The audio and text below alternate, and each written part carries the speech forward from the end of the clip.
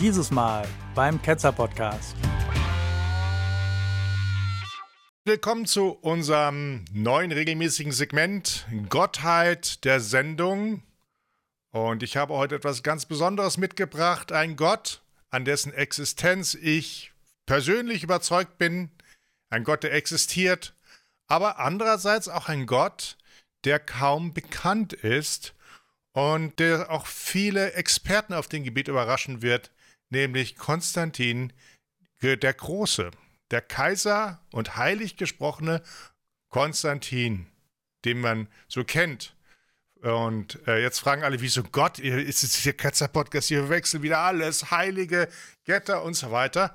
Und man muss dazu jetzt einiges klarstellen, also bitte aufpassen. Warum ist er ein Gott? Allenthalben wird er als Gründer des christlichen Abendlandes gefeiert, der erste christliche Kaiser, die Legende an der Melvitischen Brücke, dann wie er dann das Christus-Monogramm durch die Gegend getragen hat. Aber er ist auch ein Gott und damit deswegen auch der Gott der Sendung. Wie kommt das? Nun, Gottkaiser sind eine Sache, die in verschiedenen Teilen des Planeten vorkommen. In Japan, Ägypten, wahrscheinlich auch in Mittelamerika und Südamerika. Aber die Römer haben das auch eingeführt, nämlich Caesars Nachfolger Augustus wurde 27 vor Christus erster römischer Kaiser und blieb das auch. Aber Kaiser heißt ja auch nur Caesar, ne? Das ist einfach nur der Name von seinem Vorgänger. Als Adoptivsohn Caesar nannte er sich selbst zu Lebzeiten Divi Filius, Sohn des Vergöttlichten. Das heißt, er hat Caesar vergöttlicht und hat damit in Rom das eingeführt. Die Römer wollten keinen König haben, das ging gar nicht, sich Rex zu nennen, aber Gott war okay. Und unmittelbar nach seinem Tod wurde er auch unter die Götter erhoben, also Augustus. Insbesondere war Augustus zu Lebzeiten auch oberster Staatspriester. Pontifex Maximus ist der Titel, der übrigens übergegangen ist auf den Papst. Das ist eine Reihenfolge, die sich bis da zurückführt. Konnte neue religiöse Gesetze schaffen bzw. bestehendes Recht endgültig auslegen. Oh, auch etwas, was übernommen worden ist. Sollte ein Kaiser aufgrund seiner angeblichen, in Klammern steht hier, das ist von Wikipedia, Wohltaten für das Volk nach seinem Tod vergöttlicht werden, also Apotheose oder Divinisierung, wurde der Leichnam des Kaisers verbrannt. Bei dieser Zeremonie wurde ein Adler, das Symboltier Jupiters, freigelassen, welcher die Seele des Verstorbenen in das Reich der Götter bringen sollte. Der Aufstieg der Seele musste amtlich bezeugt werden. Der Senat erkannte dann den Status des toten Kaisers als Divus an. Das ist also schon ein formaler Rechtsakt. Hier kann man nachweisen, wann jemand Gott wird und wann nicht. Das hat alles seine Richtigkeit. Faktisch aber entschied nicht der Senat, sondern der nächste Herrscher, der hat denen gesagt, was sie zu tun haben. Was zu tun ist, da gab es auch dieses Damnatio, dass man die nicht mehr kannte und so weiter. Der Vergöttlichte bekam eigenen Tempel und eine eigene Priesterschaft. Wie praktisch. Konstantin stellte ab 312 das Christentum anderen Religionen gleich. Es wurde nicht übergestellt. Und er gab den Kirchen auch jede Menge Privilegien, die sie bis heute nicht abgegeben hat. Und Privilegien über anderen Kulten, also auch den Staatsgöttern. Aber Konstantin gestattete allerdings ausdrücklich den Kaiserkult, wenn auch ohne blutige Opfer. Er wurde kurz vor seinem Tod getauft, wobei das umstritten ist, also man weiß es nicht genau, aber er wurde getauft und danach offiziell zum Divus erhoben. Seine bereits christlich erzogenen Söhne ließen die Apotheose ihres Vaters auf eigens geprägten Münzen feiern. Damit haben wir eine archäologische Evidenz, dass Konstantin Gott ist. Also ein christlicher Gott, allein Gott oder, okay, ein bisschen kognitive Dissonanz ist hier. Ich meine, er hatte noch den Sonnengott-Kult und den Mithras-Kult. Es war eine wunderbare Mischung damals.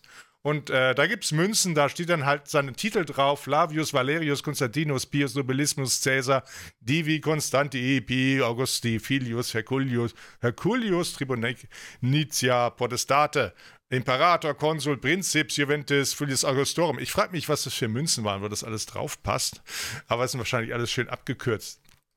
Dieser Kaiserkult, das heißt diese Götter, diese Kaisergötter, die verschwanden erst unter Theodosius, der ja auch diese Edikte gemacht hat zur Verfolgung der anderen Religionen.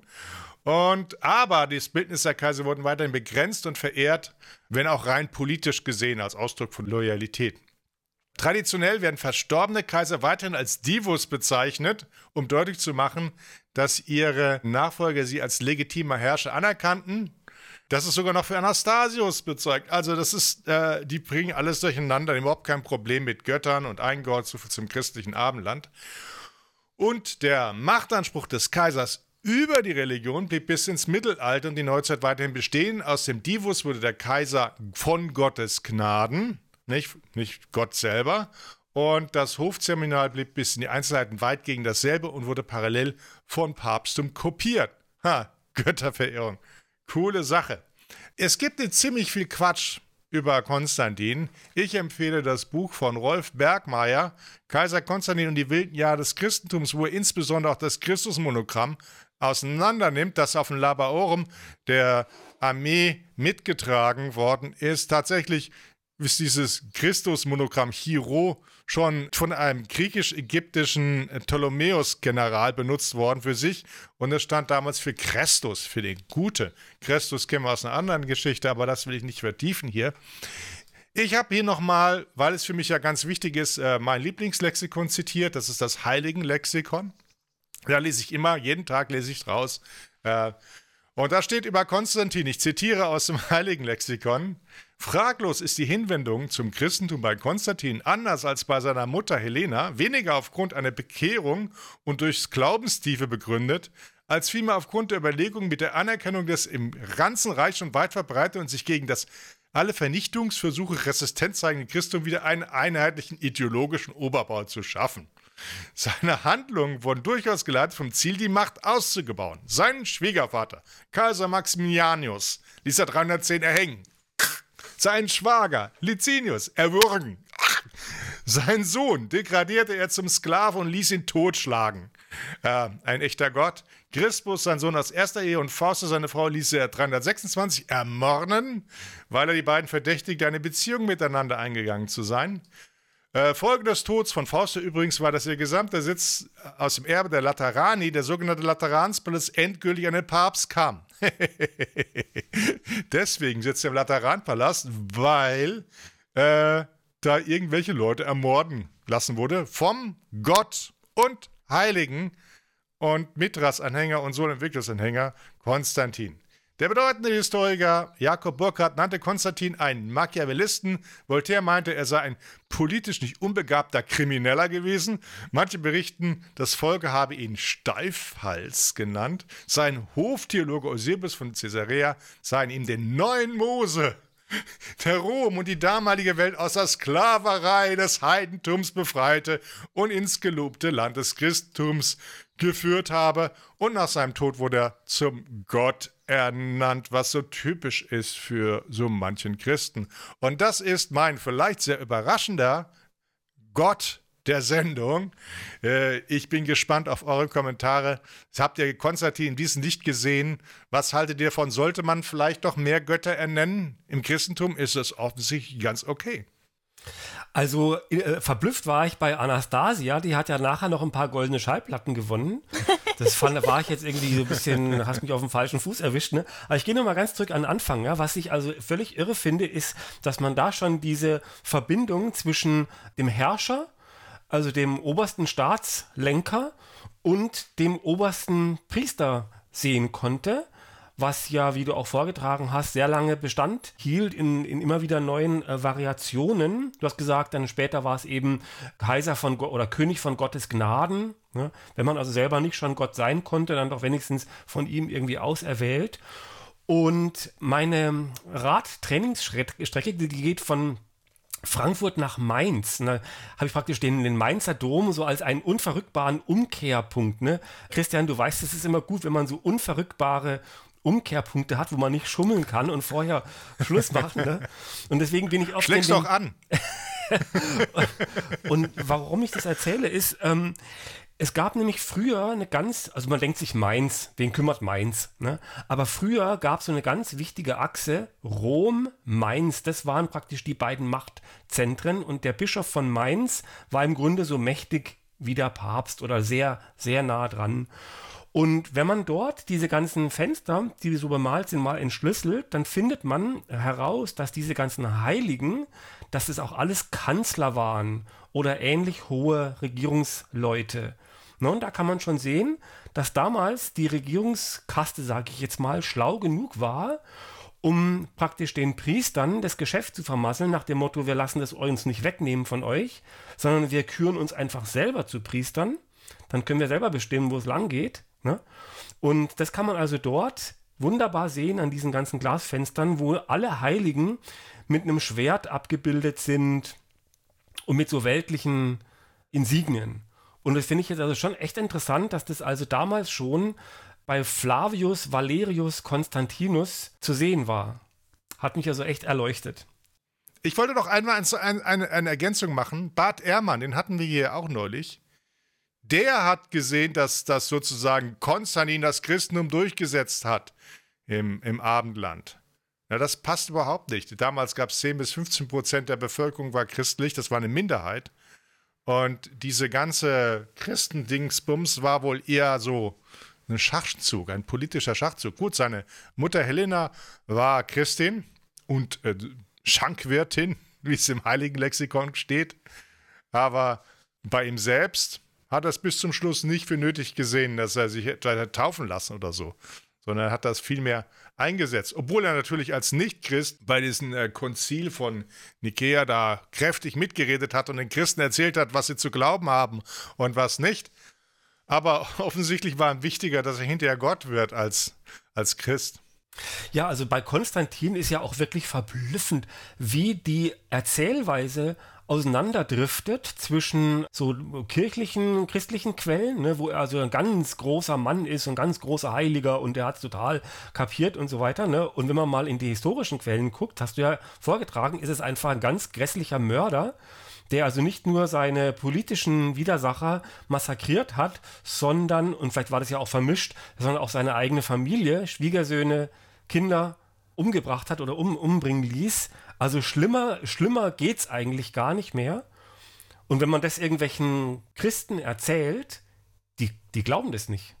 Die können das nicht. Die glauben das nicht. Die fallen aus allen Wolken. Was, der Konstantin? Ja, aber es passt direkt, ja, weil jemand, wo so eine Klatsche hat, ein Psychopath ist, dass der eine heilige Erscheinung hat, das glaube ich dem sogar, und diesen dann auch so gleich nutzen tut für seine Kriegsdinger, wo er machen möchte, das ist doch ganz normale Vorgehensweise. Also Ramona, da muss ich dich leider verbessern. Also diese heilige Erscheinung ist unhistorisch. Das sag ich ja, das wird so... Ja, hinterher wurde es von seinem Hoftheologen wurde das verbreitet. Genau. Ja. Er hat von der Schlacht an der Milwischen Brücke hat er so einen Triumphbogen bauen lassen und da hat er vergessen, die heilige Erscheinung drauf zu meißeln. Ja. Ne? Das wäre doch etwas, was er vielleicht machen könnte. Übrigens steht da auch nichts von Christentum und Engel und so weiter. Da steht da auch nicht drauf auf diesem Triumphbogen. Das wurde alles dann hinterher zurechtgelogen und zurechtgebogen, wie man es gerade brauchte. Und ich denke mal, das ist wirklich jemand, ein Machtmensch, ein Usurpator, der heute, also angefangen hat als Warlord, wie man heute sagen, und dann später dann rausgekommen ist. Die Verquickung übrigens von Staat und Kirche, das ist jetzt, das hat er ja nicht erfunden, das hat er von Augustus übernommen. Der hat sich schon gesorgt, dass sozusagen die Priester im Staatskult nicht anderes machen. Und vielleicht kam das ja auch aus Ägypten, weil Julius Caesar hatte ja sehr enge Beziehungen mit Kleopatra und hat sich da nicht nur aus Ägypten den Kalender geklaut, sondern vielleicht hat er sich auch gesagt, hier diese Verquickung von Staat und Kirche, die in Ägypten quasi von den Ptolemäer, von den Pharaos übernommen wurde, das ist eine coole Sache, das mache ich hier auch in Rom. Übrigens, wenn wir hier schon ein bisschen Werbung machen für Bücher, was ich immer gut finde, dann hänge ich noch eine Werbung hinterher, und zwar von Heinz-Werner Kubitzer, den wir ja auch schon oder den ihr schon mal interviewt hattet. Das Buch der Jesuswahn, da geht es ja um Jesus, ne? Und beim Glaubenswahn geht es um das Alte Testament. Und dort stellt er auch sehr gut gegenüber das, was in der Bibel zum Beispiel über diese ganzen Kaiser und Könige zu lesen ist, und das, was die Historiker dazu sagen. Ne? Und das ist auch ein ganz plumpes Schema. Entweder sind sie in der Bibel total böse und verderbt, oder sie sind so toll, dass sogar Licht aus ihrem Mund schien, wenn sie mal was gesagt haben. Ich schien die Sonne aus dem, Aus dem Arsch, ne? Und hey, ist gar, also. Was denn? Da jedenfalls, also wenn dann der Kubica das mit seiner nüchternen, aber doch witzigen Sprache das mal gegenüberstellt, ist es auch sehr toll. Ne? Das Buch heißt Der Glaubenswahn. Ich will noch ganz kurz was sagen zu den aktuellen Päpsten, ne, um so diesen Bogen von damals zu heute zu schlagen.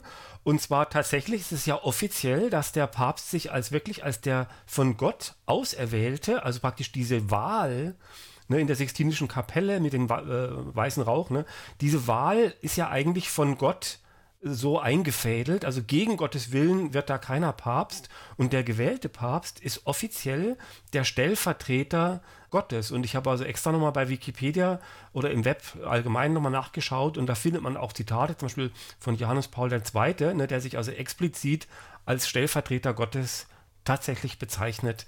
Ne? Und Christian, wenn du jetzt diese alte Geschichte erzählst, dann denkt man sich ja irgendwie, oh, das ist so doof, ne? Das wird heutzutage keiner mehr wagen, so einen Unsinn zu verzapfen.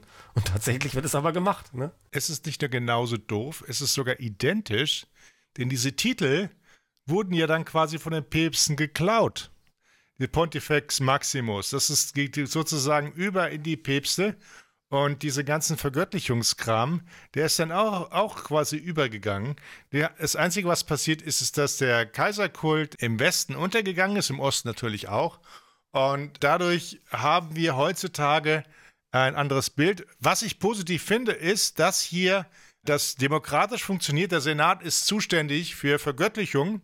Wir könnten schon überlegen, ob wir vielleicht in Deutschland es einführen, dass wir vielleicht Adenauer zum Gott erklären, ne? Vielleicht haben das ja schon einige gemacht in der CDU, ne? Bei Schröder, Dämon vielleicht. Da wäre ich eher für einen tschechischen Schlagersänger.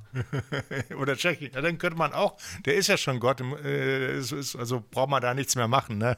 Also machen wir in der letzten Sendung dann vom Ketzer Podcast das Karel Gott der Woche.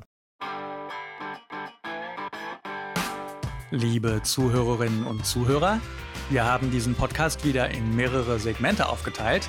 Schaltet deshalb auch beim nächsten Mal wieder ein, wenn es heißt Ketzer 2.0 – Gottlose Gedanken zum Leben.